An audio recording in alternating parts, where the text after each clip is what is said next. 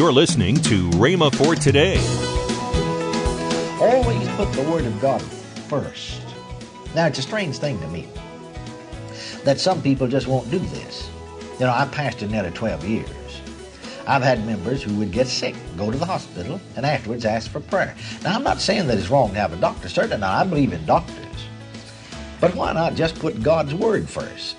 As a last resort, sometimes Christian people will turn to the Word. But you see, instead of just making it a last resort, let's put God's Word first.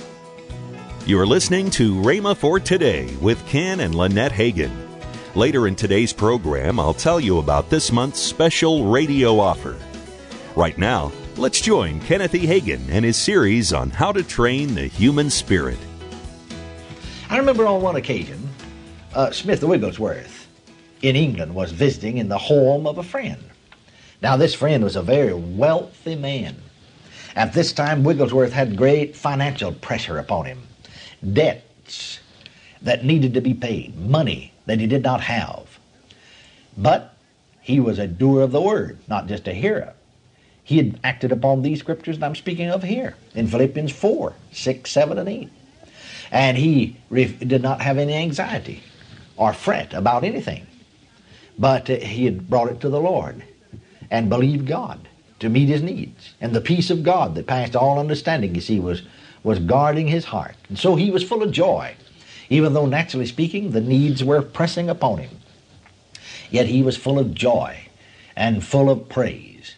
And as they walked through the beautiful garden in this rich man's garden or home, this man said to him, "I'd give anything in the world." In fact, he said, I'd just give all I own, every penny I've got, my home, all my riches, I'd give it if I had the joy you have, the peace that you have. Wigglesworth said, it won't cost you a penny. Won't cost you a penny. All you got to do is just practice the Word. All you got to do is just to be a doer of the Word. Now, he didn't talk about this need that was pressing upon him. He didn't talk about the great financial pressures and the debts that were owed and him being unable to pay them. If he had just even suggested to this man, he is a man of wealth, he would have helped him and would have paid it off for him. But he was walking by faith. He was being a doer of the Word. The Word says in 1 Corinthians 5:7 that we walk by faith and not by sight. And so he was walking by faith, counting it done. So therefore he's not talking about it or even asking the man for money. And he didn't ask him. The man didn't help him. But because he did believe God, every need was met. But you know, he was just as happy about it and praising God for the answer before it happened as he was after it happened. You see, he was a doer of the Word. Now, as I said to you, I want to reiterate this, that I've merely used Philippians 4, 6, 7, and 8 verses as an illustration of what I mean be a doer of the Word. I don't only mean we do this, but as I said, that means that we take the New Testament and we meditate upon it, primarily now the letters that were written to the church. We feed on these letters and we become a doer of what is written there. And if you'll do that, you'll be able to begin to train your spirit and you will grow spiritually. Now then, that will bring me to the third point, or this third rule that I'm giving you on how to train the human spirit. Now, number 3 is that the training, the developing, the educating of our spirits comes by giving, number 3, giving the Word of God first place in our lives. This means to give the Word first place in our lives. You know, Proverbs chapter 4 is a very wonderful portion of Scripture. If you haven't noticed it before, I wish you'd get your Bibles and turn to it. Open your scriptures, your Bibles there. Proverbs chapter 4, verse 20 through 22. Proverbs chapter 4, verse 20, 21, and 22. Now it says, "My son, attend to my words. Incline thine ears unto my sayings. Keep them in the midst of thine heart. Let them not depart from before thine eyes." And then it says, "Keep them in the midst of thine heart. For they," my words, "are life unto those that find them, Now notice something else. And health to all their flesh. Or the margin reads, medicine to all their flesh. There is healing in the Word. Health. My words, he said, are health to all their flesh, are medicine to all their flesh. Always put the Word of God first. Now, it's a strange thing to me that some people just won't do this. You know, I pastored nearly 12 years. I've had members who would get sick, go to the hospital, and afterwards ask for prayer. Now, I'm not saying that it's wrong to have a doctor. Certainly not. I believe in doctors. But why not just put God's Word first? As a last resort, sometimes Christian people will turn to the Word. But you see, instead of just making it a last resort, let's put God's Word first. Notice that the text said here, Proverbs 4:20, my son, attend to my words. Now, just what does that mean anyway? Attend to my words. Well, that means put my word first. Now, for instance, we'll just say a good friend of yours, you met him on the street today, or tomorrow, or yesterday. And so you saw him walking just a few little ways away, and so you rushed to catch up with him, tapped him on the shoulder, shook hands with him, and wanted to visit with him a little while. And this friend said to you, well, I wished I had time to visit, but as he looked at his watch, he said, I'm 10 minutes late. I'm supposed to be at the bank here 10 minutes ago. I'm running a little late. I have some business that I must attend to. Now, what did he mean by that? Well, he'd like to talk to you, all right. He wouldn't want to insult you. But he had to put this business first. That's what he meant. When he said, I have some business that I must attend to, he's just simply saying, I must put this business first. Now, when God in His Word, in Proverbs 4:20, said, my son, attend to my words. Now, what do you mean? He meant the same thing. He meant put my word first. Put my word first. Now, notice that it pays rich dividends to put God's Word first. I know there's some more things involved here. Like, He not only said, attend to my words, but incline thine ear to my sayings. Listen to what I've got to say. Let your eyes not depart from before the Word of God. That is, keep looking at what I've got to say. Keep them in your heart. But there's rich dividends for doing this. My son, attend to my word. Put my word first. For he says, why? Why does he want you to put your word first? Or his word first? Why does he want us to listen to what he's got to say and keep what he said before our eyes? For he said, they, my words, are life. They're life. Unto those that find them. My words, he said, are health. And as I said, the margin, the King James translation read, said, my words are medicine to all their flesh. I want to reemphasize it.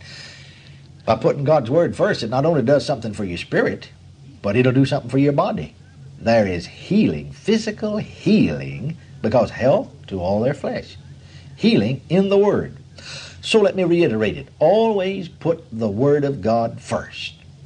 Now, as I said, it's a strange thing to me that some folks just won't do this. I said to you, I pastored nearly 12 years. I've had members who would get sick, go to the hospital, and afterwards ask for prayer. Now, as we said to you, it's certainly not wrong to have a doctor. We believe in doctors and hospitals, and thank God for good doctors, Christian doctors, and many Christian doctors are close friends of mine, and thank God for them. But let's put God's Word first. Why not just put God's Word first? As a last resort, sort of, you know. Sometimes Christian people will turn to the Word. I remember a number of years ago I was staying in the home of a full gospel deacon. We were holding a revival in this church. And this man at the time was 72 years of age. Now, he wasn't a minister or a preacher or a pastor or an evangelist.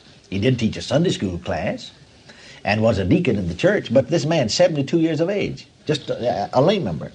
He'd had a great ministry of healing through the years. I remember one man said to me, he was 40 some odd years of age. And he said to me, now I'm Presbyterian. I don't belong to the Full Gospel Church. His wife did, but he said, I'm Presbyterian. Now he said, you know, a number of years ago, when I was just a little boy, I had double pneumonia. And my folks had the doctor. The doctor came to the home. You see, this was years ago, when doctors made house calls and so on.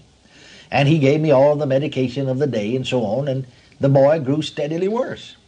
And finally, this doctor, who happened also to belong to the Presbyterian Church, said, you know, he said, I've done all I can do for this boy, and he's just simply not responding. In fact, he said, unless something happens, he'll not live past midnight tonight. And then this medical doctor, who, as I said, also belonged to the Presbyterian Church, and these people, this family, this home, were Presbyterians. He said, I'll tell you what I'll do. If it were my boy, I'd call for that full gospel deacon, old brother so-and-so, and have him to come and pray for him. He said, this Presbyterian doctor said, you know, my wife had cancer. Well, I sent her away to a large city, to a cancer clinic, and they confirmed the fact that she did have cancer. But by the time she'd gotten there, it was too far gone. Of course, I know they know more in these days than they did then about it, but anyway, they would not operate, and they sent her home to die. So he said, I knew what was going on as a medical doctor. So he said, I had this full gospel deacon and his wife to come and lay hands on my wife and pray, and he said, God healed her. My wife's still alive. She's healed of cancer. So he said, I tell all my patients, they get beyond my age, I'll tell you what I'll do if it was me. I'd send for this full gospel deacon, have him to come and pray. So this Presbyterian family followed his direction. They called for the full gospel deacon. He prayed. The boy was healed. But here's the point I want to get over to you. So many people, as a last resort, this was a last resort. Sometimes they'll turn, to God, to the Word of God. But this man, who is now 40-some-odd years of age, he said, my family thought, well, now, we always go to the doctor first, and then we call for this full gospel deacon later, but why not just give God first chance at it? So he said, from then on, if anything ever happened to me, they'd call for him to come and pray, and I'd always get my healing. And so he said, I just simply have been raised up without sickness. Well, they began to put God's Word first, and it paid off for them. You're listening to Rhema for Today with Ken and Lynette Hagin. You can find more resources, including messages that expound on this week's subject. Visit us today at rhema.org. That's RHEMA.org. This month's package starts out with the one CD from Kenneth E. Hagin entitled How to Train the Human Spirit. Also in this offer is Ken Hagin's book, It's Your Move. These two resources are for the discounted price of $10. That's $9.95 in savings. Call toll-free 1-888-FAITH-99. Again, call toll-free 1-888-FAITH-99. You can also order online at rhema.org. That's RHEMA.org. rhema.org. If you prefer to write to Kenneth Hagin Ministries, our address is P.O. Box 50126, Tulsa, Oklahoma, 74150. We always love to hear from our listeners, so write in or email us today and become a part of Rhema for Today. Now, let's join Ken and Lynette Hagin. I want to thank all of you that are partnering with us. You help us so much to be able to go all over the world and preach. You say, well, what's a word partner? Well, a word partner is somebody that sends a donation in once a month, just whatever they can afford to send in, and it helps us. And if you want to find out about it, you can go to rhema.org and /WPC and find all about that. But I want to thank all of you that are helping us. We have so many of you out there, and when we're out doing the crusades, so many of you are coming up and saying we watch you and that you're a partner with us, and we so appreciate that. So anytime we're out in a crusade, after we finish speaking, we always stay around and we talk to you. So come on down and talk to us, okay? We stay around the front. So let me thank you. Tomorrow on Rhema for Today, we'll continue Kenneth E. Hagin's life-changing series. That's next time on Rhema for Today with Ken and Lynette Hagin.